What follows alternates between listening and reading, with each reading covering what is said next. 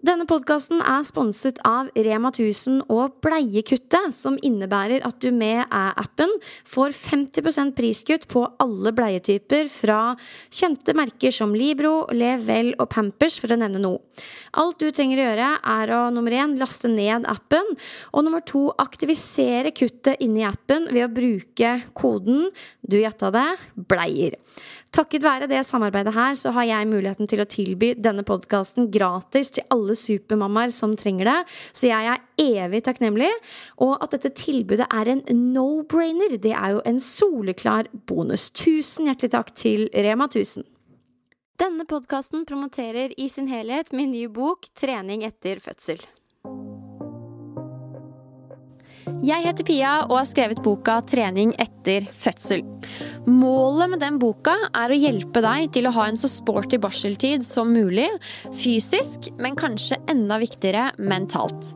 I boka så får du oppskriften, her i podden så får du historiene. Du uansett på rett sted, da jeg egentlig har samme mål med begge to, nemlig å hjelpe deg til å ha det så godt som mulig i din nye rolle som mamma. Så da gjenstår det bare for meg å si velkommen til en ny episode. Kos deg!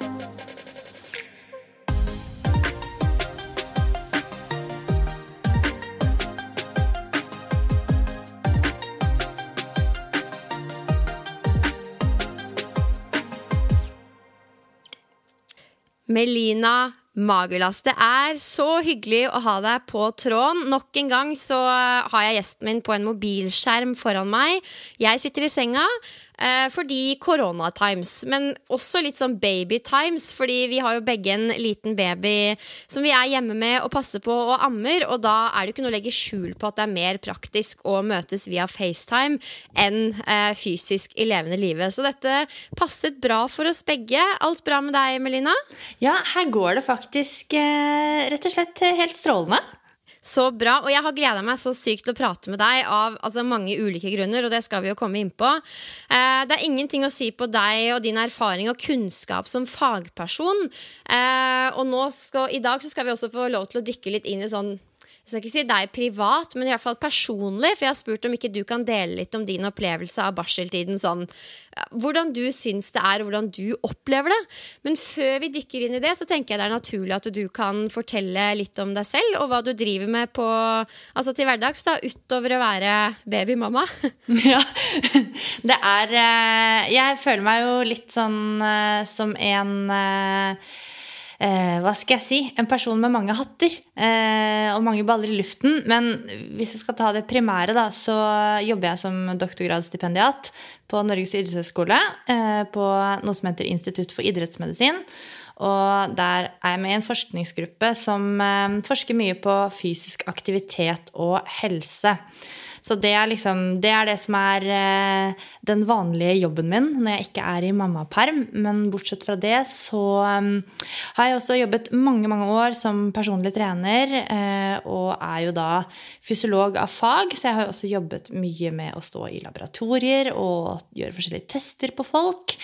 Og ellers så ja, hva mer skal jeg si? Jeg underviser i AFPT, Akademi for personlig trening. Der tror jeg nok vi litt like, Pia, at vi har et ønske om å formidle det faget vi driver med, så det får jeg jo oppfylt bra gjennom å jobbe med AFPT og holde kurs og forelesningstimer for studentene der. Absolutt, og så må jeg også skyte inn at i tillegg til alt dette her, så jo ikke du bare en vanlig mosjonist. Jeg vil vel kunne definere deg som en idrettsutøver, eller hva vil du selv si? Det kommer nok litt an på, jeg tenker de som driver med eliteidrett ser nok mer på meg som en mosjonist, og de som mosjonister ser nok på meg som en idrettsutøver. Men jeg identifiserer meg med det å være idrettsutøver, det gjør jeg, fordi jeg driver med langrenn og bruker all min ekstra fritid, hvis jeg kan kalle det på å prøve å gå litt fortere på ski.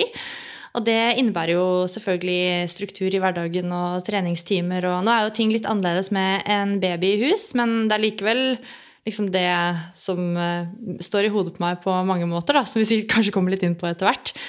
Men ja, så det, og så jeg jo bakgrunn som profesjonell danser, så alt handler om egentlig sport og spill og trening og kroppen og aktivitet her i gården. Ikke sant? Det som du sier, mange ulike hatter, men på sett og vis så handler jo mye av det om det samme. Du bare formidler på mange ulike måter, da. Og det jo en spennende, kaotisk, kul måte å jobbe på. Det det. Og midt oppi alt dette her så har jo du søren meg rukket å få et barn også. Lille Niklas, han ble jo født mai 2020, stemmer ikke det? Det stemmer, Pia. Da kom Niklas til verden i ikke en forrykende fart, vil jeg si, men han dukket nå opp etter hvert. Så det var mye hyggeligere enn jeg hadde trodd. Ja, altså selve fødselen tenker du på da, eller tida etterpå? Fordi jeg må jo få lov til å... Nei, mer sånn... mer konsept å få en baby, men ja. Det var det jeg også pleier å si. Det sånn, altså jeg hadde jo ikke noe forhold til hvordan det var å få barn, så når folk spør nå, så jeg sånn, vet du hva, det overraskende hyggelig å ha baby. Og det høres jo litt rart ut, men jeg liksom skjønner veldig godt hva du mener når du sier det, fordi før man fikk det, så var det sånn, jeg hadde ikke noe interesse av barn whatsoever. Jeg var sånn, jeg klarte ikke å se for meg hvordan det skulle være, mens nå det liksom noe av det hyggeligste som finnes. Ja, og akkurat der var jeg også, at jeg tenkte liksom, ja, barn, altså jeg skjønner jo at det noe med det, i og med at folk får flere enn en og sånn, men seriøst, hvor fett kan det være, liksom? Og så det jo litt, ja, jo eldre du blir, jo særere blir du, og jo mer liksom satt i dine veier og måter å gjøre ting på. Og så jeg kunne liksom ikke helt forestille meg hvordan det skulle være å gi opp noe av min personlige, private egentid, som jeg føler var sånn dyrekjøpt. For når du har mange hatter, så løper du egentlig rundt mellom prosjekter hele tiden og føler aldri du har nok timer i døgnet. Hvordan skulle en baby i det hele tatt passe inn i dette? Jeg hadde jo ikke lyst til å forsake noe som helst. Men så kom da uplanlagte Niklas. Mange tror dette var veldig planlagt, fordi han ble født i off-season når det gjelder skisesongen, men det var absolutt ikke planlagt. Men det passet jo selvfølgelig, altså du må bare få det til å passe når babyen først kommer, og så har det gått mye greiere enn jeg trodde da. Men ja, som du sa, fødselen, den et kapittel for seg. Og vi må jo bare begynne der. Og du skal slippe å liksom ta hele fødselshistorien, for sånn som jeg har forstått det, så det liksom, det var et seigt forløp. Men jeg kan jo spørre om din opplevelse av det da, hvis jeg liksom spør deg sånn, hvordan synes du det var å føde? Du liksom sånn at det var helt forferdelig, skal aldri gjøre det igjen? Eller synes du det var ordentlig, eller noe midt imellom? Eller ja, hva tenker du om om fødselsopplevelsen liksom? Ja, det rare vet du, at det der så det så komplekst egentlig, det der med hvordan, altså tankene om fødsel, fordi der og da så trodde jeg skulle daue. Altså det må jeg bare si. Da trodde jeg liksom, det her kan ikke være riktig. Det her så sykt vondt at det må være feil. Jeg vet det! Ja, og det var, jeg hadde forberedt meg og gjort ekstremt mye research, for jeg jo litt sånn knowledge is power, og kunnskap gir trygghet, og det gjør det jo på mange måter også, så jeg hadde jo hørt på alle mulige fødselspodcaster, følte jeg hadde fødehistorier liksom i baklomma med meg, og alle disse kvinnene liksom i ryggen, og gjort masse annen medisinsk research også, til og med vært inne på Statistisk sentralbyrå og ser på liksom hvordan det med fødselsskader i Norge, og altså veldig sånn nøye da. Og følte liksom at det her har jeg sånn cirka kontroll på, og så det jo en type smerte og noen fysiske følelser i kroppen som du bare aldri har. Du kan jo ikke sammenligne med noe annet, så det jo vanskelig å forklare for folk som spør også sånn, ja, hvor slitsomt det og hvor vondt det og særlig menn da, vanskelig å forklare. Men så jeg tenkte jo der og da, så tenkte jeg at jeg skjønner den greia om at folk driver og roper etter keisersnitt. Men jeg skjønte også at ikke det ble aktuelt, og det var ikke det som var min vei heller. Og det var på en måte litt sånn, det var ikke som det var to parallelle verdener. Den ene delen av meg var liksom, fy F, dette her, det skal jeg aldri gjøre igjen, og det helt jævlig, og jeg orker ikke mer, og jeg skjønner ikke, jeg klarer ikke en rie til, og at det var kjempevondt, liksom. Mens den andre delen av meg så på en måte på helsepersonellet rundt meg, at de var helt rolige, hadde kjempekontroll, og jeg visste på et eller annet plan at dette går bra, og dette skal sannsynligvis være sånn. Men så det jo liksom dette primale som bare tar over kroppen, og som gjør at du kjenner på smerte og får reaksjoner som du aldri har vært borti før. Jeg skrek så fælt at jeg hadde vondt i halsen dagen etterpå. Og det sånn, jeg ikke en skrikeperson, liksom. Så det var veldig rart. Men det merkelige jo at bare en halvtime etter fødselen, når jeg og mannen satt der og liksom pratet litt om hva som hadde skjedd, og fikk servert litt mat, og barnepleieren ordnet litt med babyen og sånn, så holdt jeg faktisk på å glemme hvor vondt det hadde vært allerede da. Så det fader jo utrolig fort, og der har du hormones, liksom. Altså hormonene spiller jo på en måte på lag med oss, sånn at vi får noen søsken eventuelt, da, og flere borgere her på planeten. For hvis ikke det hadde vært tilfellet, så tror jeg faktisk ikke så veldig mange av oss hadde hatt søsken. Så det er på en måte min oppfatning og opplevelse av det hele, da. Det er godt. Altså, jeg hadde akkurat samme underveis, så tenkte jeg sånn, det her må være en eksepsjonelt jævlig fødsel. Her er det noe som går gærent. Det kan ikke være så vondt å føde når man tenker på alle de som har gjort det før en, da. Men det er som du sier, de andre jordmødre som trippa rundt der bare sånn, tralalala, nok en dag på jobben. Og så spurte jeg sånn, er det noe gærent her? Skal det gjøre så vondt? Og de bare sånn, yes, this is labor. Altså dette her er en tradisjonell fødsel, da.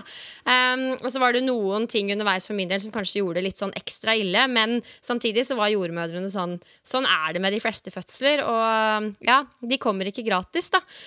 Men var det noe underveis for deg som liksom skapte komplikasjoner, eller som gjorde det sånn litt ekstra vondt, eller?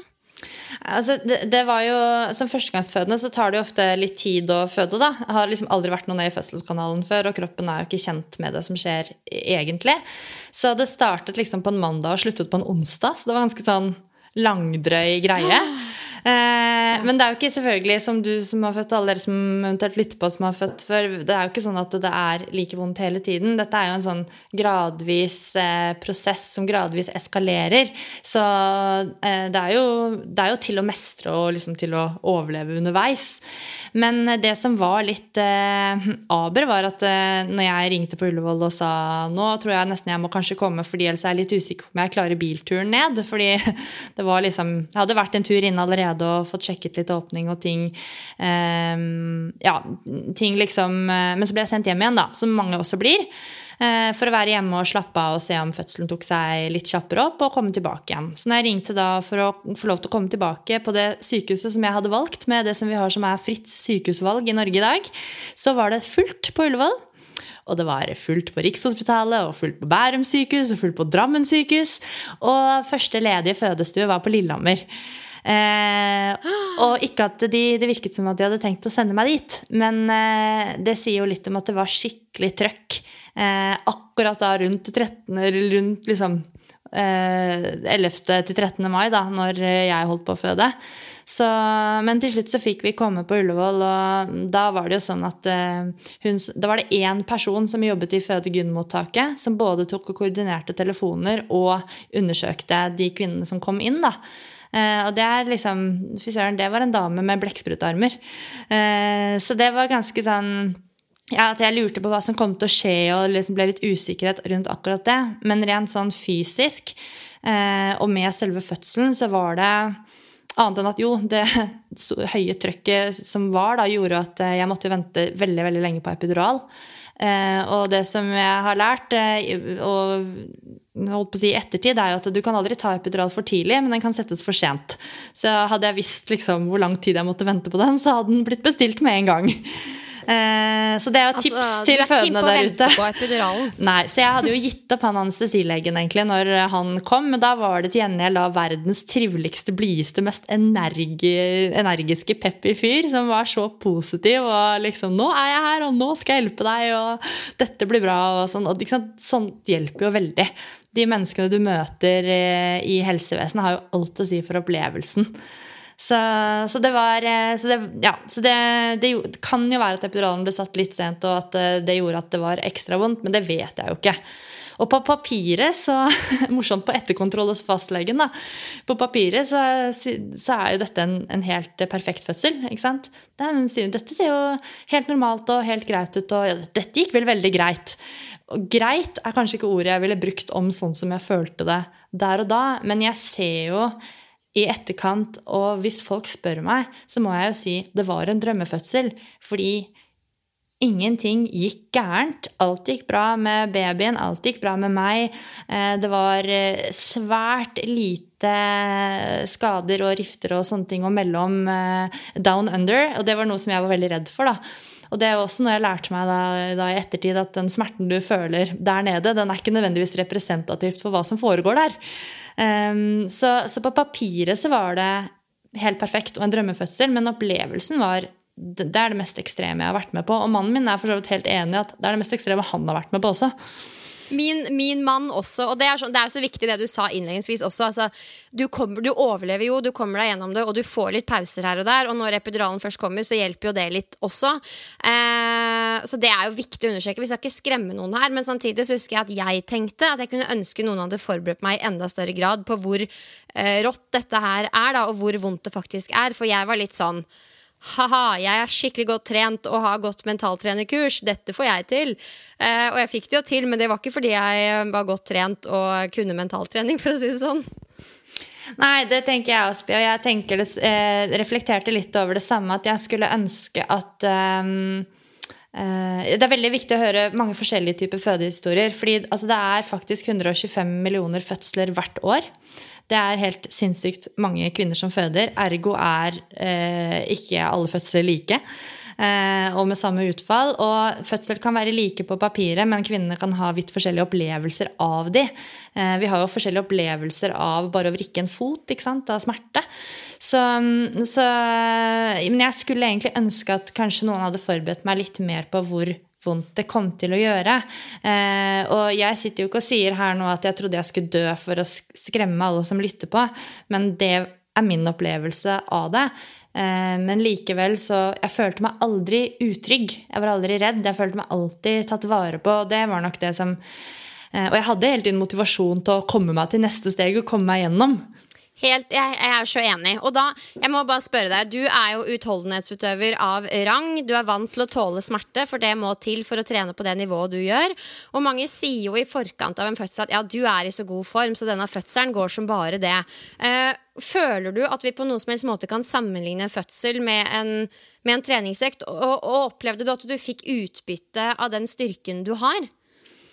På en måte så gjorde jeg det, fordi det varte såpass lenge. Jeg gikk jo med rier i forskjellig grad og med forskjellig hyppighet da, i rundt 30 timer.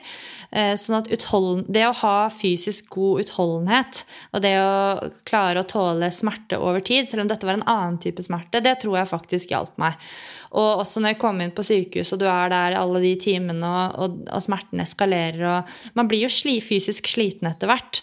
Så jeg tror nok at det å være i god fysisk form vil kanskje gjøre at den som er fødekvinnen ikke blir like fort utmattet. Dette vet jeg ikke, dette er bare spekulasjon, men jeg tror det kan ha betydning.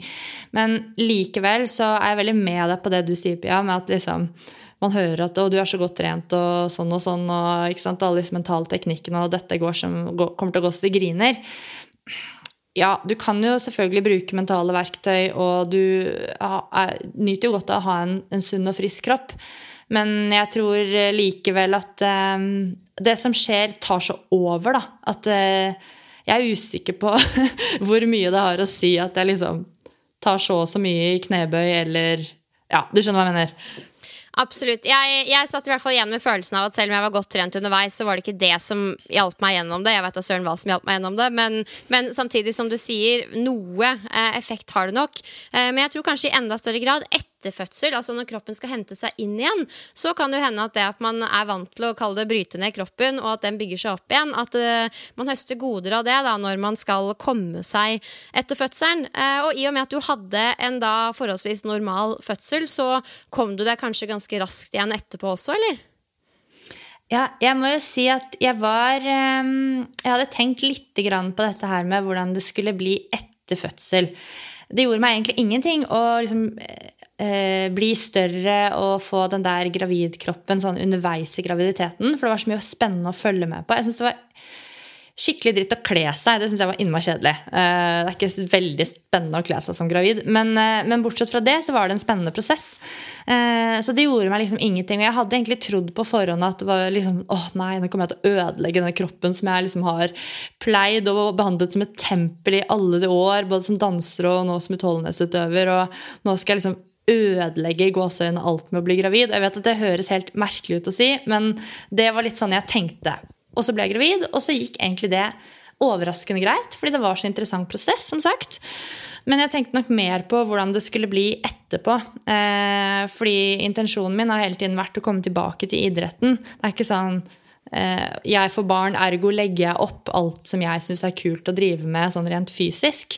Jeg har absolutt intensjonen om å ha på meg startnummer 1, og jeg har ikke lyst til å gjøre det på noe lavere nivå enn det jeg var før jeg ble gravid. Så det ligger jo en jobb der da. Men nei, så jeg var liksom bespent på om jeg kom til å godta denne postpartum-kroppen. Men det som helt fascinerende jo igjen disse hormonene da, hvordan de liksom, mens jeg var opptatt med å amme baby og sitte på sofaen nærmest og spise kanelboller med oksehunger på denne ammingen, så bare i gåseøyne da, fikser kroppen seg selv. Og det å våkne opp hver eneste morgen, så våkne opp med sånn litt mindre mage, litt likere meg selv sånn som jeg var før. Det ikke sikkert dette likt for alle, men det jo min opplevelse at det veldig mye som ordner seg selv på hormonelt vis. Og det har fascinert meg noe helt utrolig. Jeg så enig, og det sånn, nå har jeg skrevet denne boka om trening etter fødsel, som da logisk nok handler om alt man kan gjøre etter fødsel for å ha det bedre og hjelpe kroppen på vei. Men nå sånn i etterkant så angrer jeg på at jeg nesten ikke liksom har satt av en egen side der jeg bare har skrevet tid, altså gi kroppen tid da, fordi den ordner jo opp i det meste selv, den trenger bare å få space til å gjøre nettopp det, altså ikke begynne å løpe for tidlig, ikke forhaste deg med noe som helst, det jo altså, noe av det viktigste egentlig, nettopp fordi kroppen så rå på egen hånd da. Ja, det jeg helt enig i, og det der tidsaspektet, det tror jeg kan, det sikkert en sånn som vi ikke har nok kunnskap om, men det sikkert en sånn et eller annet visst antall uker som må til for at det som har vært en helt normal fødsel i en helt normal norsk kvinnekropp liksom, at man skal kunne begynne å være mer fysisk aktiv, at du skal begynne å kunne kalle aktivitetene dine for treningen, men akkurat det tidsforløpet og tidsperspektivet tror jeg veldig individuelt også, at det veldig stor individuell variasjon. Og det merker jeg jo litt sånn når jeg snakker med venninner som har fått barn, og kunder som har fått barn, og man kan jo ikke unngå å sammenligne seg selv litt med omgivelsene sine og med andre. Og jeg ser jo at jeg har nok kommet ganske raskt i gang med fysisk aktivitet sammenlignet med en del andre, og ikke nødvendigvis fordi jeg ikke har tillatt meg selv å ta den tiden, men fordi at kroppen min har respondert slik, uten at jeg nødvendigvis har gjort så mye spesielt for det. Men tror du det her blir igjen spekulasjoner, tror du det kan være et resultat av at du var i så god form før graviditeten og underveis i svangerskapet? Jeg tror nok både ja og nei, ikke sant? Hvordan for eksempel bekkenleddene oppfører seg, det tror jeg nok ikke har noe med om jeg var i god fysisk form før eller etterpå, for det jo hormonelt styrt. Og jeg har ikke fått bekkenløsning, men jeg har fått for eksempel bittelitt symfysesmerter, og det jo et sånt ledd foran på bekkenet da, det med symfysen. Og det tror jeg nok liksom det hadde nok kommet uavhengig av hvor god fysisk form jeg hadde vært i uansett da. Men samtidig så ser jeg jo det at den fysiske formen min, den har jo ikke da falt så mye, for jeg var veldig aktiv i svangerskapet. Jeg gikk jo intervall opp til Tryvann på rulleski på termindagen. Lite hvis jeg og Matrine skulle begynne samme ettermiddag da. Men så jeg kunne trene ganske mye, og jeg brukte en del energi, både min egen og min mann sin, på å liksom få tilrettelagt ting sånn at jeg skulle få trent, og jeg skulle få min økt gjennom svangerskapet. Og sånn har det også vært nå i etterkant. Så jeg tror nok det at jeg kunne trene såpass tett opp til at babyen kom, gjorde at det fallet man eventuelt ville fått i fysisk form da, det har blitt ganske lite sammenlignet med hvis jeg hadde fått for eksempel noen svangerskapsplager som gjør at jeg ikke kunne trene. Derfor så tror jeg nok at den fysiske grunnformen ikke har forfalt så mye, og at jeg da kommer ganske raskt i gang igjen. Uten tvil, og jeg kan jo kjenne meg igjen i veldig mye av det du sier, uten at jeg i det hele tatt trener på det nivået du gjør, så kjenner jeg meg igjen i mye av det du beskriver. Men jeg bare fikk behov for å understreke det at vi snakker jo utifra vårt utgangspunkt, også med tanke på at vi hadde forholdsvis normale fødsler, der vi ikke fikk noe skader eller komplikasjoner i etterkant. Og det jo også de jeg snakker til på generelt grunnlag når jeg snakker om trening etter fødsel. Men jeg tror dessverre at kanskje spesielt de som opplever komplikasjoner etter fødsel har en tendens til å være litt sånn ekstra søkende, og dermed ekstra sånn såre på hvor fort i gåseøyne veldig mange kommer seg tilbake til sånn vi var før, da, uavhengig av hva det betyr. Så det litt viktig å understreke at når vi snakker om trening etter fødsel, både nå, men også generelt, så snakker jo vi til den friske jenta, mens hvis man har en diagnose eller en komplikasjon etter fødsel, så vil jo det være noe helt annet. Ja, det utrolig viktig, og i tillegg så, selv om man ikke har noen komplikasjoner eller holdt på å si, noe men da, etter fødselen, annet enn det som å forvente for helt normale fødsler, så det jo sånn at, ok, med vanlig fysisk trening så har jo alle sin vei de må gå mot et mål. To treningsopplegg ikke, eller to personer trener ikke helt likt selv om de har samme treningsmål. Så det gjelder jo i den vanlige verden også, når man ser bort ifra dette med føding og barsel og alt det der, så kan folk være i fysisk aktivitet på helt forskjellige måter. Og det gjelder jo enda mer når man har født. Uansett om holdt på å si, hva slags type fødsel det var, så i den grad det var stor variasjon i forhold til hvordan folk kan trene uten å ha født, så det i hvert fall stor variasjon i hvordan du kan trene og være fysisk aktiv kanskje etterpå da. Så det viktig, og jeg tenker at i hvert fall det fint å la seg inspirere av andre, og jeg har latt meg inspirere masse av deg, Pia, etter fødselen, og Ingrid Dubai når hun fikk sin første, og også andre profiler i sosiale medier og folk jeg kjenner. Marit Bjørgen blant annet, kjempestor inspirasjon for meg når det gjelder det å komme tilbake etter idrett. Men jeg må jo ta mine skylapper på og gå min egen vei, og det interessant å vite hva andre gjør, men det har egentlig ikke noen relasjon til meg og min kropp. Det så godt sagt, og altså, jeg ble også inspirert av for eksempel Marit Bjørgen når jeg var gravid, men det jo ikke sånn at jeg gikk i kjelleren fordi jeg ikke kunne trene som henne når jeg var gravid. Det var mer da at jeg bare så at hun gjorde sin greie på sitt nivå, og da tenkte jeg, da skal søren meg jeg også gjøre så godt jeg kan da. Så det er et meget godt poeng, Melina. Og nå jo du i full gang med permlivet, og som du nevnte selv innledningsvis, du en jente som vant til og elsker å ha mange baller i lufta, masse ulike hatter, og jo på mange måter en egoist i ordets beste forstand, for det tror jeg man må være for å få til så mye som det du gjør. Men hvordan opplever du da det å dykke inn liksom i permbobla? Har du måttet stenge alt og bare fokusere på babyen? Eller liksom, hvordan løser du dette her nå? Ja, for å ta i dag som et eksempel da, Pia. Så rett før jeg gikk på med deg her nå, så satt jo jeg og baby i et Zoom-møte, et digitalt møte i forskningsgruppa.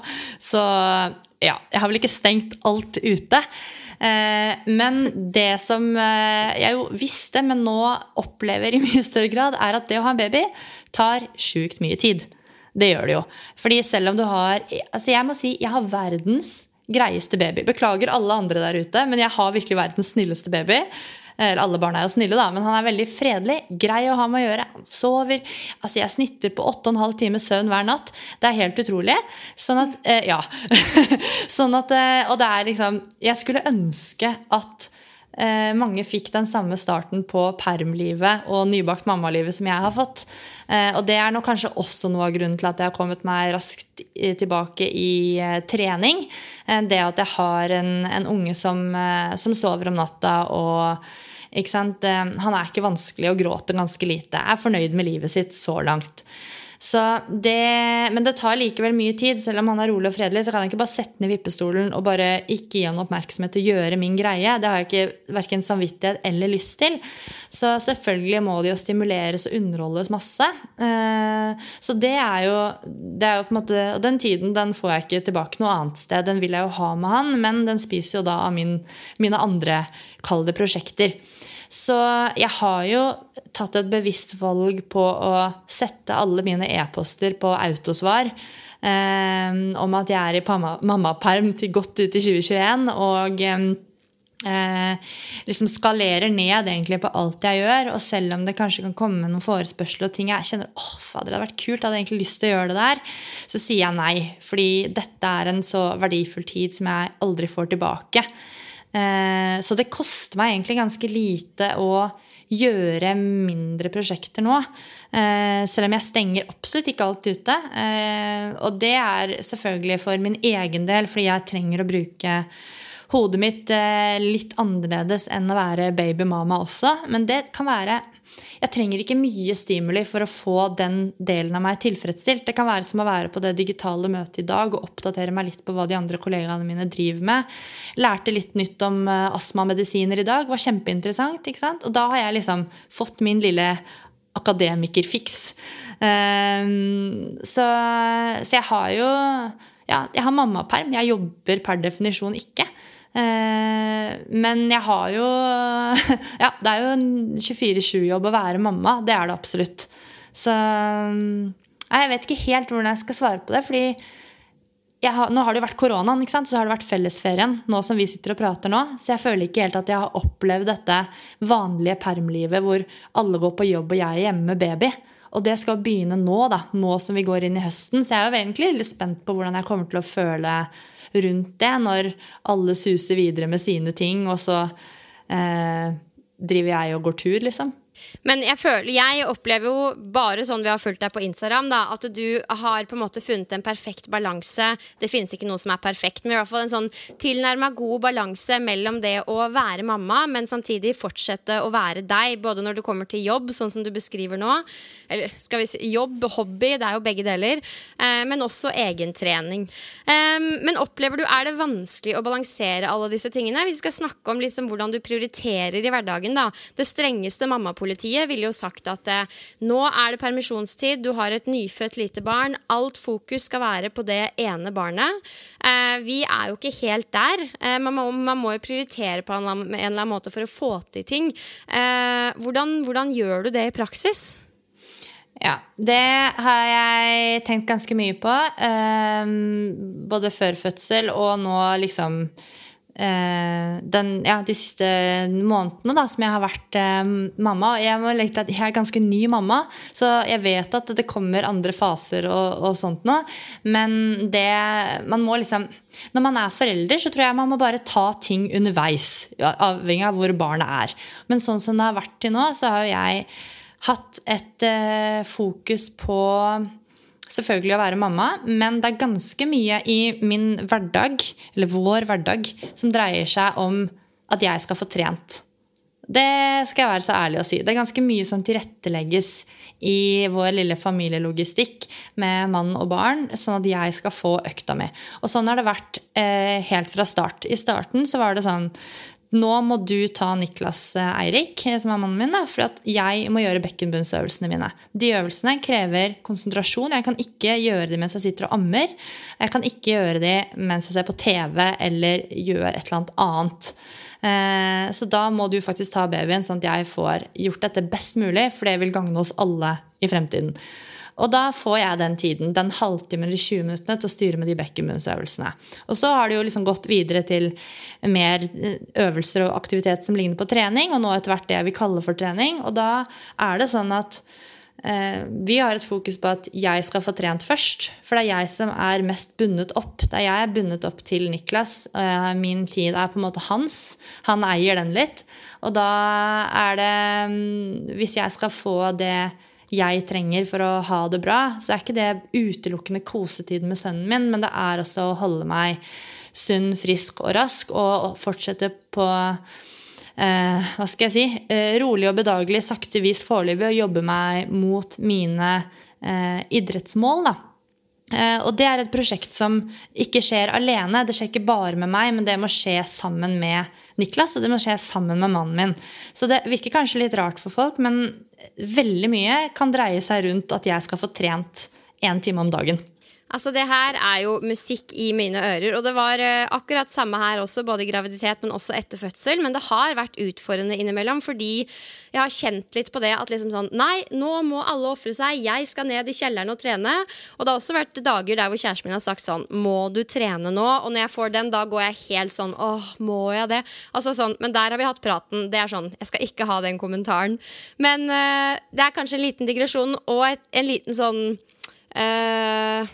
litt sånn fæl ting å spørre om egentlig, men har du på noe tidspunkt opplevd noe liksom, jeg vet ikke om bitterhet riktig ord, men litt sånn at veldig mye av din tid blir okkupert av det at dere har fått barn?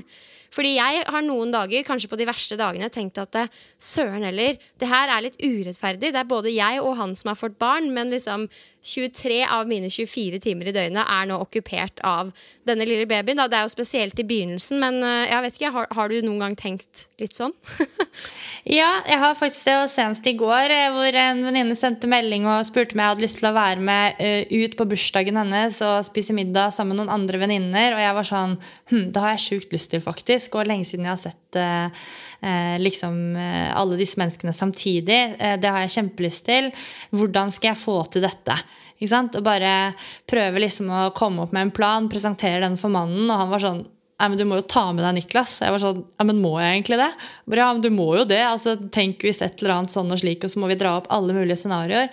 Og så måtte jeg bare konkludere med at, nei, jeg kan ikke det faktisk. Jeg kan faktisk ikke dra på den middagen, og jeg kan faktisk ikke treffe de jentene nå. Og da det sånn, det føles jo på en måte urettferdig, fordi det går ikke noe utover han. Det bare jeg som må styre inn alt mitt da. Men så har jeg også vært veldig sånn, jeg tar med babyen på alt mulig rart. Altså han har vært med på I bryllup, på utdrikningslag, han har vært med på instituttmøter, han med på alt mulig rart, og han også med på en del av de treningsøktene som jeg har ute, som løping med vogn og sånne ting. Så jeg prøver jo selvfølgelig å ta han med meg mest mulig, og som den lille sosiale typen han så elsker han å få oppmerksomhet av de menneskene som vi treffer, så sånn sett så har det fungert veldig bra. Og så tror jeg også for mange det en terskel å tørre å ta med seg babyen ut på ting. Så, og det har jeg I hvert fall hørt gjennom å ha pratet med andre og kontakt med andre gjennom sosiale medier også, at fått noen kommentarer på hvordan tør du å gå så langt hjemmefra med vognen, og hvordan liksom, har du noen tips til hvordan man skal ha med seg baby på det og det, men jeg har jo ikke så mange tips annet enn å bare prøve å ta med babyen på mest mulig, og så må du bare deale med ting ettersom de kommer, og I verste fall da, worst case det bare snu og gå hjem igjen, eller kjøre hjem igjen. Så, men ja, jeg har kjent på det at det går jo utover meg, og så kan man si det valgfritt å få barn, så jeg har jo bestemt det selv, og liksom, vi har tatt det valget sammen, men jeg tenker som så at hvis jeg bare får den tiden som jeg ønsker meg mest av alt til å få trent, så jeg ganske happy med det, og da kan Niklas få resten av min tid, og så det faktisk ikke sånn kjempefarlig for meg om jeg så fryktelig sosial eller ikke. Nei, og altså, jeg tror det kjempeviktig å se muligheter framfor begrensninger og tørre å utfordre seg selv litt med denne lille babyen, for det gjør det mye lettere å være seg selv og gjøre litt andre ting enn å bare sitte og henge med det lille mennesket.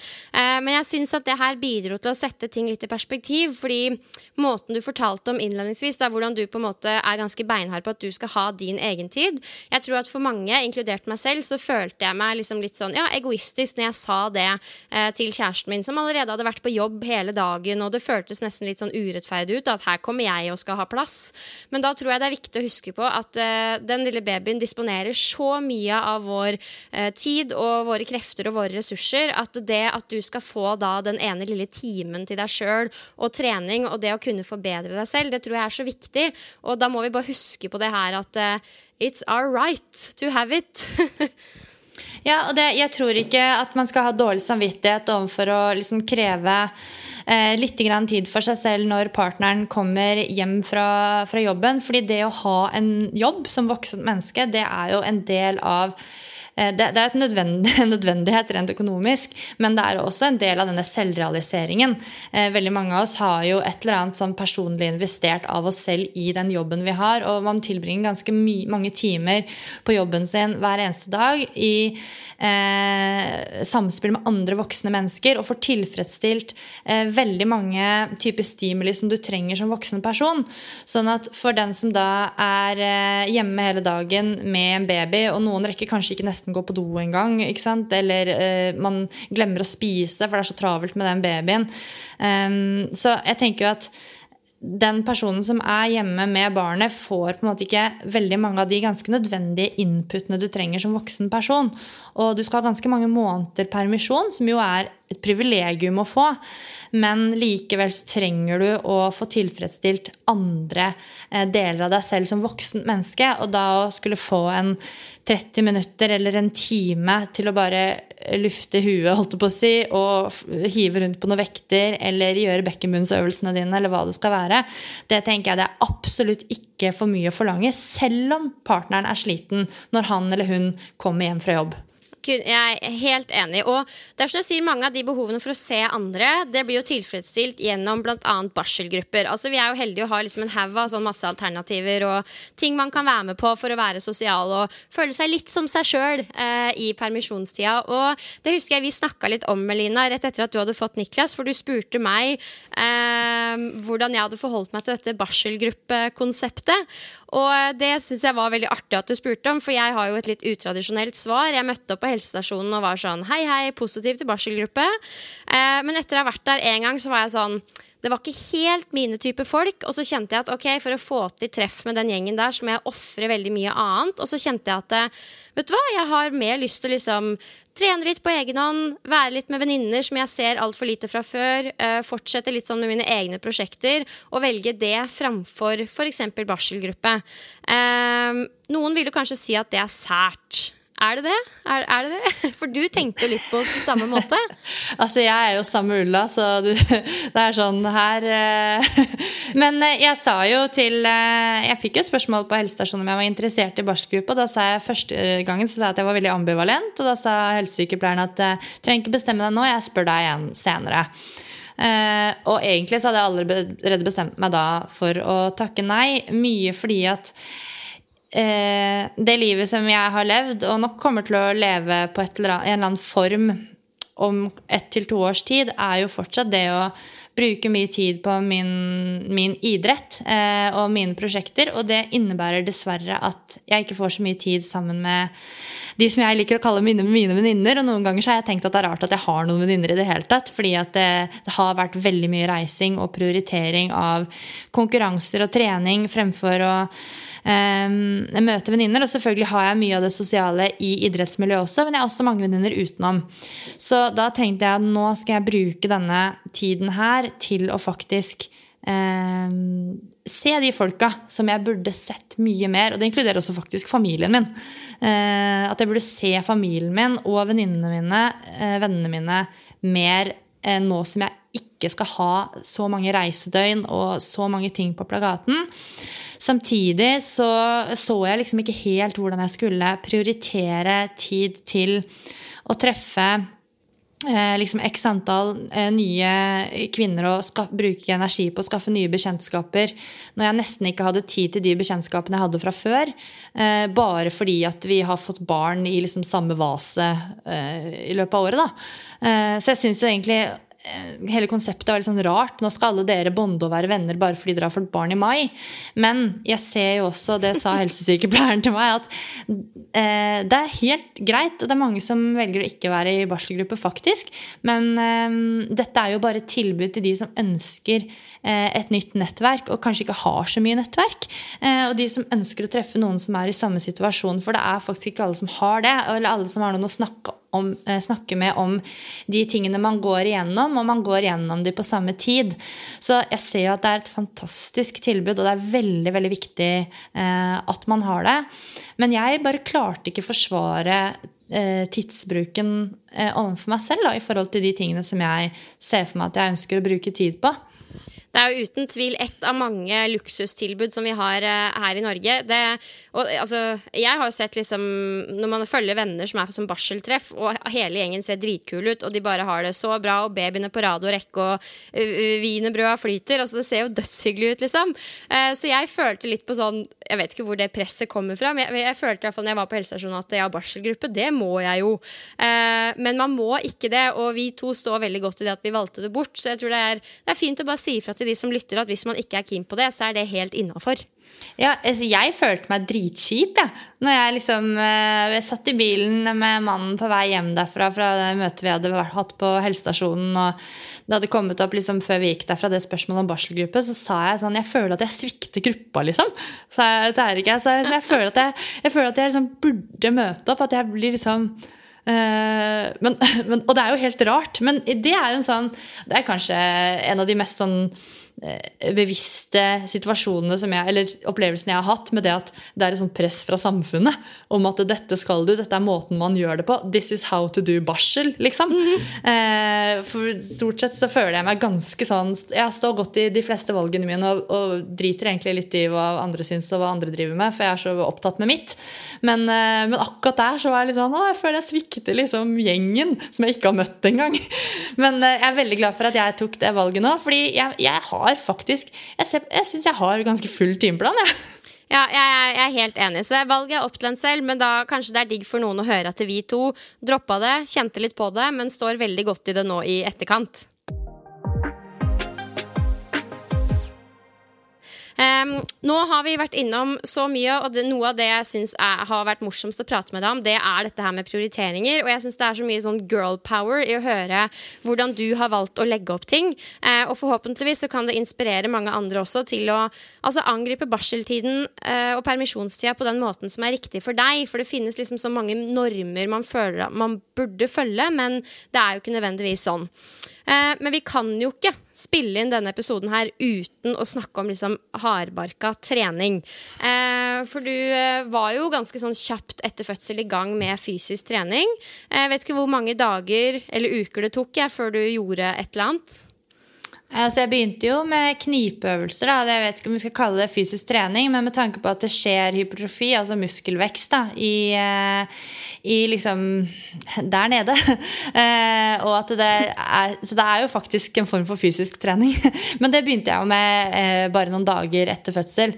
Og sånn det jo. Du trenger, liksom, du kan begynne med en gang, denne bekkenbunnstreningen. Men hvis du tenker på litt mer sånn flerleddsøvelser da, og helkroppsbevegelser, så startet jeg vel kanskje på sånn, ja, vanskelig å huske tilbake nå da, men det var i hvert fall før 6 uker at jeg begynte med noe som jeg tenker, ikke sikkert at jeg ville kalt det trening nå, men det føles som trening da i hvert fall. Hva tenker du om at du trosset 6-ukersregelen da? Altså, jeg følte meg jo klar. Det var det som liksom, ikke sant? Du har denne 6-ukersregelen, men det jo litt merkelig at i løpet av 6 uker så skal alle vi 125 millioner fødende kvinner være klare til å drive med fysisk aktivitet og fysisk trening. For noen så føles det sikkert ut som man klar på uke 5 for å begynne med et eller annet som noen lette styrkeøvelser, eller ta seg en sykkeltur for eksempel, eller noe sånt nå. Mens for andre så kanskje det må gå 8 uker eller 10 uker, eller, ikke sant? Det på en måte en eller annen sånn slags standard som satt, som kanskje ikke nødvendigvis passer for alle. Så når jeg begynte jo med styrkeøvelser og gjøre øvelser med strikk, sånn minibands og strikker og sånn, og hadde egentlig fokus på liksom overkroppsmuskulaturen og begynne litt så vidt med bukmuskulaturen. Og det var jo mye for å unngå liksom stiv sånn ammenakke og litt sånne ting, og litt sånn glute bridge og hip thrust, sånn som jeg gjorde hjemme med min ene kettlebell og strikkene mine her hjemme i stua. Og det var aldri sånn at jeg trente meg skikkelig sliten, men jeg følte at nå skal jeg i hvert fall liksom, jeg skal stimulere muskulaturen min litt, fordi jeg sitter bare her i sofaen og ammer, og ikke synes kroppen min det spesielt digg, og jeg kjente også at jeg ble mer oppkvikket i huet av å gjøre litt grann bare. Ikke sant? Og jeg kan jo spørre deg da, hvis du ser bort ifra det at du var post-fødsel, hvis du skal sammenligne med Melina for eksempel 2 år tilbake, og så ser du på den treninga, altså treninga i gåseøyne, du gjorde da veldig kort tid etter fødsel. Hvis du skal sammenligne de to, vil du definere det som trening for deg? Nei, for trening jo noe sånn systematisk og planmessig. Noe som du har liksom planlagt, og du følger en plan, og det det trening Det et system. Jeg gjorde fysisk aktivitet. Jeg hadde ikke noe spesielt mål i bakhodet annet enn å få rørt meg litt og bare få liksom, aktivisert muskulaturen litt. Så det var utelukkende liksom, fra helseperspektivet. Det handlet liksom om å få 30 minutter fysisk aktivitet om dagen, som anbefalt både for barselkvinner og for den vanlige befolkningen. Så jeg ville absolutt ikke satt det i kategorien trening. Men det jo veldig relativt, fordi en del av de tingene altså, jeg gikk på rulleski før det hadde gått 6 uker, men det jo en treningsform, en aktivitet som jeg har brukt nå i flere år, og som jeg veldig godt kjent med, og som jeg også brukte i graviditeten helt opp da til termin. Og de øktene som jeg gjorde da, det vil jeg kalle for trening, for det opplevdes såpass liksom, anstrengende. Og der synes jeg det viktig å understreke at det jeg drev med der, og det jeg har gjort fra cirka uke 5 etter fødsel og frem til nå, det nok sannsynligvis ikke for alle. Og det jeg fullstendig klar over. Det for meg, og derfor det jo viktig å igjen da, ta på seg de skylappene. Ja, absolutt. Og jeg bare tror, jeg merker I hvert fall når jeg skrev den boka, og når jeg gikk gjennom min egen barseltid, for den saks skyld, at jeg trengte et skille mellom det som var bevegelse, litt sånn generell trim og trening. Og jeg føler ikke at jeg begynte med skikkelig trening før kanskje etter, et par måneder. For det handler sånn i første omgang bare om å bevege seg, og for å komme liksom tilbake til status quo, kanskje der du var før graviditeten da, og så kan man på en måte begynne å trene ordentlig igjen. Men det bare viktig å understreke at du må liksom ikke komme I gang med harde treningsøkter. Det holder med å bare begynne å bevege seg litt sammen med vogna for eksempel. Det har jeg sett at du gjør masse av også. Gjøre litt strikkeøvelser på stuegulvet. Men du trenger ikke å ta deg helt ut og liksom ha den hardeste treningsøkta. Det handler bare om å komme I gang med litt sånn bevegelse da. Jeg tror det veldig viktig å I en periode I hvert fall redefinere for seg selv hva du mener med uttrykket trening, hva som trening for deg, og kanskje ikke nødvendigvis kalle ting for trening, bare liksom, du skal røre deg litt, du skal ha litt fysisk aktivitet fordi det bra for kroppen og hodet, og det gjør at du beholder god helse og gjør deg klar etter hvert for mer og hardere trening. Og så det jo også du kan føle deg helt grei. Du kan begynne etter hvert å kjenne at det kjennes ut sånn som du var før da. Og det begynner jeg å kjenne litt nå. Nå begynner jeg å kjenne meg selv igjen på en måte. Og så det jo ikke sånn, jeg skal ikke tilbake og ha igjen den gamle kroppen min. Nå skal jeg fremover. Ikke sant? Nå det nye tider, og jeg må på en måte bygge opp den kroppen jeg har nå, og det blir spennende liksom, hva jeg får til I fremtiden. Men så lenge man ammer for eksempel, så har det jo en litt annen sammensetning av hormoner som strømmer I kroppen enn hvis du ikke ammer. Hvis du slutter med nattamming, så endrer hormonstatusen seg litt grann. Så for eksempel dette med bekkenledd og sånn, det kan ta kjempelang tid. Det kan jo ta 1 til 2 år før det helt normalisert igjen, fordi man høy på det som heter relaksin ganske lenge. Sånn at det kan godt være at mange ting kjennes ganske normalt ut, men så det for eksempel sånne støttende strukturer som alle ligamentene som du har tilknyttet bekkenet, som ikke nødvendigvis helt opp og nikker og helt på plass ennå. Derfor synes jeg det I hvert fall veldig viktig å kommunisere ut at selv om du kanskje har løpt masse da, I det tidligere treningslivet ditt før pre-baby, så det ikke sikkert at det det du skal begynne med nå. Det tross alt ganske hardt for kroppen. Og det jo noe som jeg også kjente på, som løping jo noe som jeg har brukt veldig mye I treningen min som skiløper, og kanskje egentlig bedre til å løpe enn til å gå på ski faktisk. Men jeg skal være så ærlig å si at jeg vet ikke om jeg begynte å løpe for tidlig, men jeg løp I hvert fall alt for langt den første økta, og fikk liksom svi for det dagen etterpå.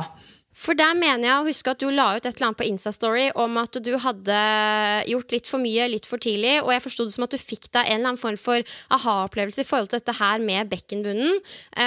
Fordi du opplevde selv at det føltes greit og bra, men så var det ikke der likevel? Hva var greia der? Ja, det egentlig 2 forskjellige historier da, men den ene med denne aha-opplevelsen som jeg lagde en litt sånn extensive story på Instagram, fordi at jeg synes det var så sprøtt å oppleve. Det var jo nettopp dette her med bekken og bekkenbunnen og rett og slett muskelkontakten og styrken som tilknyttet bekkenbunnen.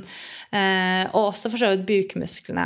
Og jeg har jo bakgrunn som pilatesinstruktør, og der jobber man mye med forskjellige typer. Man jobber mye med bekkenbunn og hvordan du aktiviserer den, og hvordan du også bruker den bukmuskelen som ser ut som en slags korsett som heter transversus abdominis. Og vanligvis da, når du kniper i bekkenbunnen, både foran og kniper også bak i rumpa, og når man liksom for eksempel også aktiverer puster kanskje kraftig ut, så skal da transversus abdominis, denne korsettmuskelen, aktivere seg. Det en del av pustemuskulaturen vår, men den deler jo bindevev med da bekkenbunnsmuskulaturen. Og så gjorde jeg jo da det som på en måte jeg vanligvis gjør da, for å aktivere bekkenbunn og denne dype magemuskelen. Og det skjedde ikke en puck. Det skjedde ingenting. Og jeg ble helt sjokkert, fordi dette var jo noe som bare skulle gå på automatikken. Det at nå skulle det vel liksom bli litt, jeg skulle kjenne at det aktiverte seg under fingrene mine, og jeg skulle kjenne at jeg fikk kontakt med de dype magemusklene, og det skjedde jo ingenting. Dette var jo ikke så veldig lenge etter fødselen for så vidt. Så for meg så ble jo det et bilde på at jeg hadde virkelig ikke den muskelfunksjonen som jeg selv trodde jeg hadde. Og den muskelfunksjonen den veldig viktig for å støtte opp blant annet bekkenet under aktivitet. Da. Så da tenkte jeg jo, ok, her gjelder det å gå rolig fremover med nettopp dette her som handler om store bevegelser, flerleddsbevegelser, bevegelser som foregår i høy fart, retningsendringer, alt det der som handler om treningsbelastning. Nettopp fordi at jeg kjente med denne funksjonstesten på meg selv at her det mangler ut og går. Og det gjorde også at jeg steppet opp gamet på bekkenbunnstreningen, og da lot jo ikke akkurat responsen vente på seg. For da fikk du liksom fortgang i ting, og da merket du en veldig progresjon, eller? Ja, da merket jeg en veldig progresjon. Det var nærmest sånn fra uke til uke at jeg merket at, og da brukte jeg jo den samme sånn testen med at du setter fingertuppene liksom litt mot innsiden av, eller liksom ned mot skambeinet, og så klemmer du inn, og så skal du knipe foran og bak og kjenne at det strammer seg under fingrene. Og da kjente jeg jo at det ble liksom hardere og hardere, og styrken kom gradvis tilbake når jeg faktisk satte i gang med systematisk bekkenbunnstrening. Det vil si at jeg gjorde det hver dag, og gjorde det ordentlig, og gjorde det i fred og ro, som jeg nevnte tidligere. Så det jo liksom den ene greia da. Så var den med løpingen, det handlet litt om at jeg rett og slett løp for langt den første gangen. Spente på meg joggeskoa, stakk ut i skogen. Jeg tok det rolig på asfalten og gikk bortover. Når jeg kom inn på sti, så begynte jeg å småjogge og trippejogge. Og bare følte på en enorm frihetsfølelse, og hadde ikke vondt en plass. Og syntes jeg hadde ganske bra fart til og med gjennom skogen der. Og tenkte liksom bare, fødsel, det her jo akkurat som før. Og så kom jeg ut av skogen, og da møtte jeg mannen min som hadde jogget imot meg med vogna, og så skulle han ta vogna gi vogna til meg da, stikke på sin økt, og så skulle jeg gå rolig hjem. Men så hadde det seg sånn at det begynte å styrtregne mens jeg var ute, så da la jeg på sprang opp asfalten med vogna der da, og løp vel egentlig fortere enn jeg burde. Og det endte med at det da ble den første løpeturen min var på 10 kilometer, og da i mye høyere tempo enn jeg burde hatt. Så jeg hadde ganske så vondt i sin fysen dagen etterpå da, og bare måtte sove med pute mellom beina. Så det gikk fra sånn, dette superdigg, I'm back you guys, liksom, til bare sånn, ok, nå skal vi ikke løpe på hvert fall 2 uker. Altså det som kroppen jo en luring, for det ikke nødvendigvis den sier ifra underveis, men du får gjerne betale litt for det i etterkant. Så husker jeg at jeg hadde det i graviditeten i hvert fall, for jeg hadde også smerter i symfysen. Det som kjekt å huske på da, jo at du får jo ikke noe sånn varige men for din del at du var litt for breial akkurat da, men du får feedback om at du må ta det litt rolig. Men jeg tror det viktig å ikke være redd for å prøve seg fram, fordi veldig mange jo redde for å bevege seg etter fødsel, men altså, det jo veldig lite sånn farlig som kan skje hvis du flink til å lytte til kroppen, og sånn som du skjønner at ok, nå har jeg skikkelig vondt, da skal jeg kanskje ikke legge ut på en ny 1 mils løpetur i morgen, liksom. Man må være litt til stede i egen kropp, da.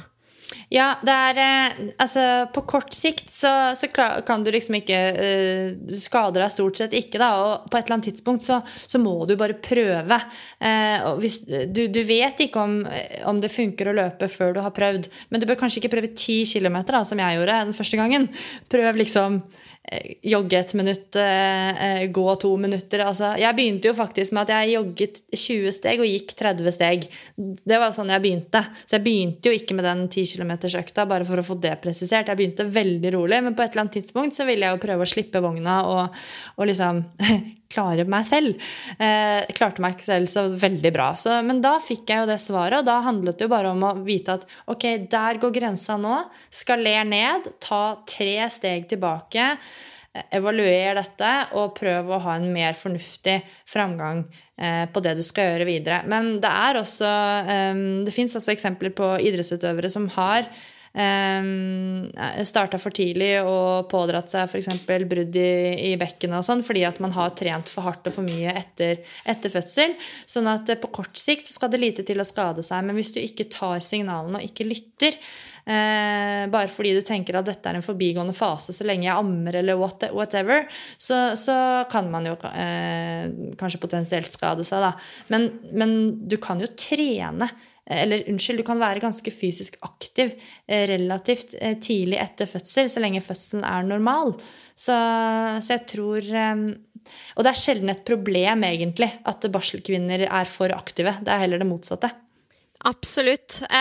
Og nå begynner vi å nærme oss slutten her, men jeg må bare spørre deg om noe, Melina. Du jo en av de jentene i bransjen som jeg har sinnssykt stor respekt for, og altså, nå har jeg skrevet en bok om trening etter fødsel, og du vet hvordan det man har gjerne sine verste kritikere litt i bakhodet, og min største skrekk jo at jenter skal liksom oppleve at nå kommer det enda liksom en ting jeg må prestere på, en bok om trening etter fødsel, nå skal jeg på død og liv gjøre push-ups på fødestua liksom, for å sette det på spissen.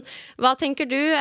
Legger jeg et litt for stort press for jenter etter fødsel når jeg nå kommer med en treningsbok om trening etter fødsel?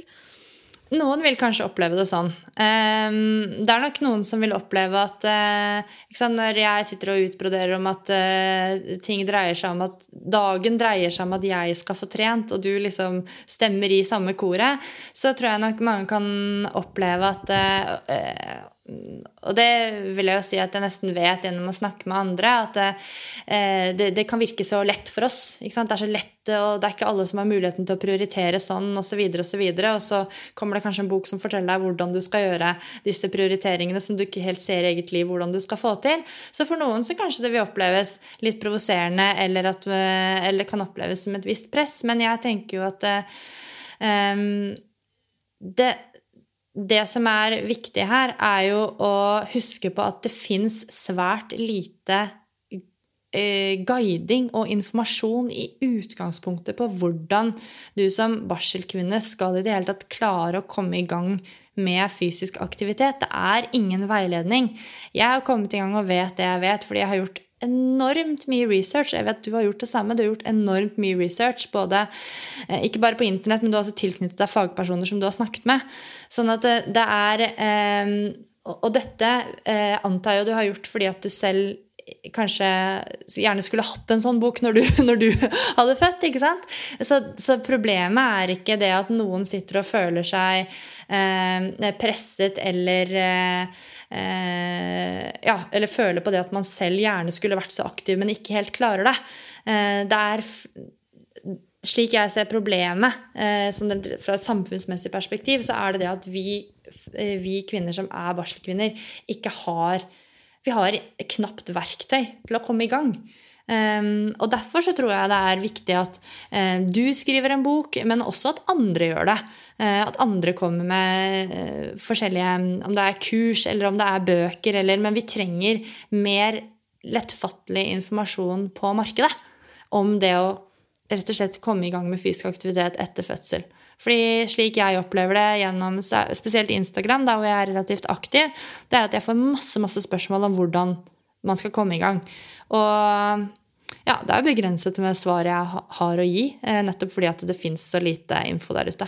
Jeg så enig, og jeg innser jo nå at det spørsmålet var jo ganske ledende i og med at vi, som du sier, synger samme sang. Men jeg bare så ekstremt opptatt av å formidle at dette her med trening etter fødsel, måten vi snakker om det på, det handler ikke om at du skal komme så sjukt i form fortest mulig. Det mer om å ha det bra i en helomveltende tid, og i en tid som nesten kan oppfattes som en sånn identitetskrise. Altså man kan jo potensielt miste seg selv, i hvert fall den man opplevde at man var før man fikk barn. Da. Og da mener jo jeg at fysisk og mental trening kan være et godt verktøy for å ta litt vare på seg selv oppi det hele. Så vi er jo ganske samstemte da, Melina. Jeg helt enig i det i forhold til, altså man går jo gjennom, men man må jo tenke litt på hva identiteten din, og hvordan skal du fortsette hvordan skal du leve videre nå som du har fått dette nye lille mennesket inn i livet, hva må endres, hvordan kan du gjøre endringer, og en del av det, liksom hele den der symbiosen der jo faktisk å finne et eller annet sted hvor du kan prioritere fysisk aktivitet til deg selv, og fysisk aktivitet, det handler ikke om liksom å rusle i 2,5 kilometer i timen med kaffe latte i hånda og vogna i den andre hånda. Det handler om å gjøre et eller annet som gjør at du bevarer livslang god helse, eventuelt kommer deg i bedre fysisk form.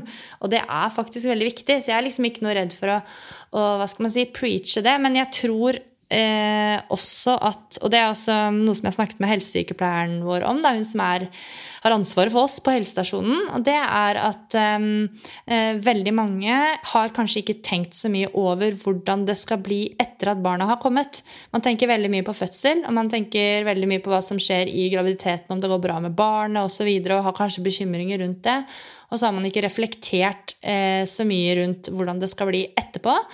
Og kanskje heller ikke tatt praten sammen med partneren sin, noe som veldig, veldig viktig, at man spiller på lag hvis man har tenkt å få gjennom sine ting. Da. Og du får kanskje ikke gjort alt du har lyst til liksom det første året barnet lever, men hvis fysisk aktivitet viktig for deg, så kanskje du setter det høyt på prioriteringslista, og så nedprioriterer du noe annet. Da. Og så må jeg jo si at ja, altså, jeg har jo blitt mamma, men jeg jo alt det jeg var før i tillegg. Ikke sant? Det jo ikke sånn at selv om jeg nå har blitt mamma, så det alt jeg og alt jeg skal gjøre. Jeg det i tillegg. Det en titel jeg elsker å smykke meg med. Men jeg fortsatt akkurat den samme som før. Og jeg tror nok det at jeg føler, i hvert fall på nåværende tidspunkt, at jeg ikke har mistet meg selv i den mammarollen, det går mye på det at jeg faktisk tenkte ikke så veldig mye på fødselen. Jeg tenkte veldig mye på hvordan livet skulle bli etterpå. Og også liksom snakket veldig mye med partneren min da, om hva som var viktig for meg når vi da skulle begynne livet 2.0. Og det har gjort det enklere for oss begge to å gi hverandre tid til det vi trenger å gjøre, som for begge oss da, happens to be trening. Og da har man det mye bedre som både par, men også mamma og pappa også. De gangene jeg og kjæresten ryker på en krangel, jo hvis en av oss føler at vi har strukket strikken for langt, altså offret oss selv for mye for fellesskapet, da går det gjerne gærent. Så altså, det skjer jo igjen og igjen, men det en evig læringssak da. Og helt på tampen, Melina, så må jeg spørre deg. Jeg føler at hele episoden egentlig har svart på dette her, men litt sånn avslutningsvis da, hva vil det si for deg personlig å være sterk etter fødsel, både fysisk, men også mentalt? Oi, hva det vil si? Det vil si å ha frihet til å kunne bevege meg slik jeg vil, når jeg vil, og vet ikke, liksom klare å kjenne på den godfølelsen da, ved det å være aktiv. Det gir jo meg en eller annen type tilfredsstillelse. Det derfor jeg driver med det dag ut og dag inn. Men det handler veldig mye om det å være sterk fysisk og mentalt. Det å vite at jeg kan bare snøre på meg joggeskoene og løpe 10 kilometer uten smerter. Det ikke store ting, men det sånne ting. Så egentlig frihetsbegrepet står nok ganske sterkt for meg i akkurat det da. Absolutt, og så kan jeg også skyte inn sånn mentalt sett som jeg blir veldig inspirert av, er jo den evnen du viser til å stå litt opp for deg selv i den helomveltende tiden som barseltid er, og fortsette å jobbe fram dine behov og få gjennomført det du ønsker, samtidig som du også er mamma. Og det kommer jeg til å ta med meg videre fra dagens episode, og fortsette å stå godt i det at søren eller, jeg fortjener egentida mi, jeg også. Ja, jeg kan bare si i like måte, Pia, og så håper jeg jo at vi nå mer inspirerer enn å irritere akkurat når det gjelder dette her med trening og egentid. Og nå er det sikkert mødre i veldig forskjellig, jeg holdt på å si, situasjon med barn på forskjellige aldre og forskjellige unger, da, som vi var inne på tidligere, som sitter der og kanskje skulle ønske jeg også fikk til akkurat det, men det passer ikke akkurat nå. Og da får det være helt greit, men det er jo faktisk sånn at alt teller. Hverdagsaktivitet teller også, 10 minutter med et eller annet teller. Sånn at, jeg synes det er veldig viktig at, som du var inne på i Sepia, at vi kan la oss inspirere av både hverandre og Marit Bjørgen, men vi må liksom ta vår egen situasjon innover oss, og så se, hvor er det jeg kan finne de smutthullene? Hvordan kan vi som familie få til at jeg får denne halvtimen eller disse 10 minuttene? Fordi bare det å gjøre den lille struktureringen og den lille planleggingsjobben der, det tror jeg det gir tilbake ganger 10 eller ganger 100 da, til den mammaen. Absolutt. Jeg håper som deg at du som lytter ble inspirert og ikke irritert. Men det er viktig å ikke sammenligne seg med andre. Gå litt i deg selv og finne ut av hvordan kan jeg ta til med dette her og løse det på min måte. Og et sted som kan være smart å starte, det er å sjekke ut Melina på Instagram.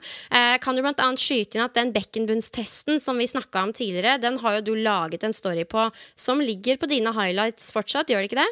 Ja, den ligger på en highlight som heter Female 2, tror jeg. Noe sånt nå.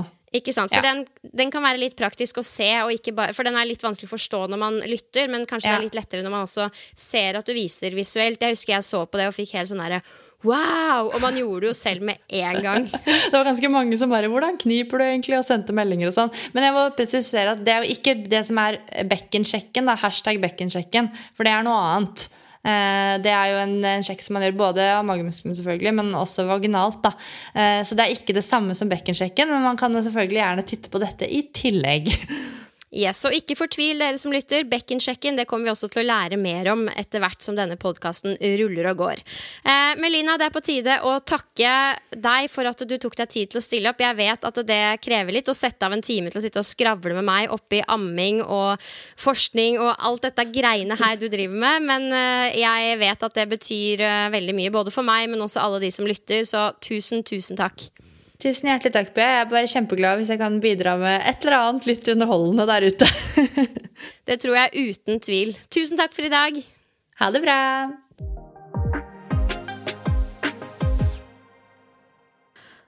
Melina er så brain goals og mom goals og masse annen type goals. Det var digg å slå en prat med noen som angriper permlivet på en litt sånn annen type måte enn det vi kanskje kjenner som standarden, der jeg kan kjenne meg igjen i veldig mye av det som Melina forteller om da. Det er jo første gang man har fått barn, og man vet jo ikke helt hva som er riktig eller gærent med hverken det ene eller det andre. Men etter hvert som jeg lærer, både om trening etter fødsel, men også generelt det å, ha baby, så er det at det ikke finnes noe fasitsvar med liksom 2 streker under svaret. Man må prøve å løse det på en måte som passer en selv da. Og vi snakket jo blant annet litt om dette her med prioriteringer, og vet at i boka mi så har jeg en øvelse som skal gjøre det lettere å få orden på disse prioriteringene. Og ikke fordi du skal få gjort mest mulig i løpet av en dag nødvendigvis, men for at du skal få gjort det som er viktig for deg. Jeg synes for eksempel det er fort gjort å bruke verdifull fritid, som for eksempel når babyen sover, på å ta oppvaska, vaske klær, rydde, preppe middag, og før man vet ordet av det, så er liksom babyen våken igjen, og man må utsette seg selv da, til neste dag. Og det er ikke noe gærent i å velge vasking, matlaging og andre sånn fornuftige greier, men jeg er veldig opptatt av at det skal være ditt valg da, at du gjør det fordi du vil, ikke fordi at du føler du må, eller fordi du bare liksom ble caught away med dagen, hvis du skjønner. Jeg synes det er viktig at man tar litt sånn bevisste valg. Og dette og en del annet får du også hjelp til i mentaltreningsdelen i boka mi, som er et sett med ulike øvelser som skal gjøre det lettere å ta vare på deg og ditt i den nye hverdagen, rett og slett. Og med det så er det nok en gang på tide å runde av. Nå ser jeg at det begynner å rasle i babykollen min her. Jeg må bare si tusen takk for at du lyttet, og gi meg gjerne en sånn tilbakemelding i iTunes hvis du har tid og lyst til det. Det bidrar til at enda flere får med seg det glade budskap. Så nå må du ha en super dag videre, og husk å ta vare på deg selv like godt som du tar vare på andre, deriblant babyen. Vi snakkes!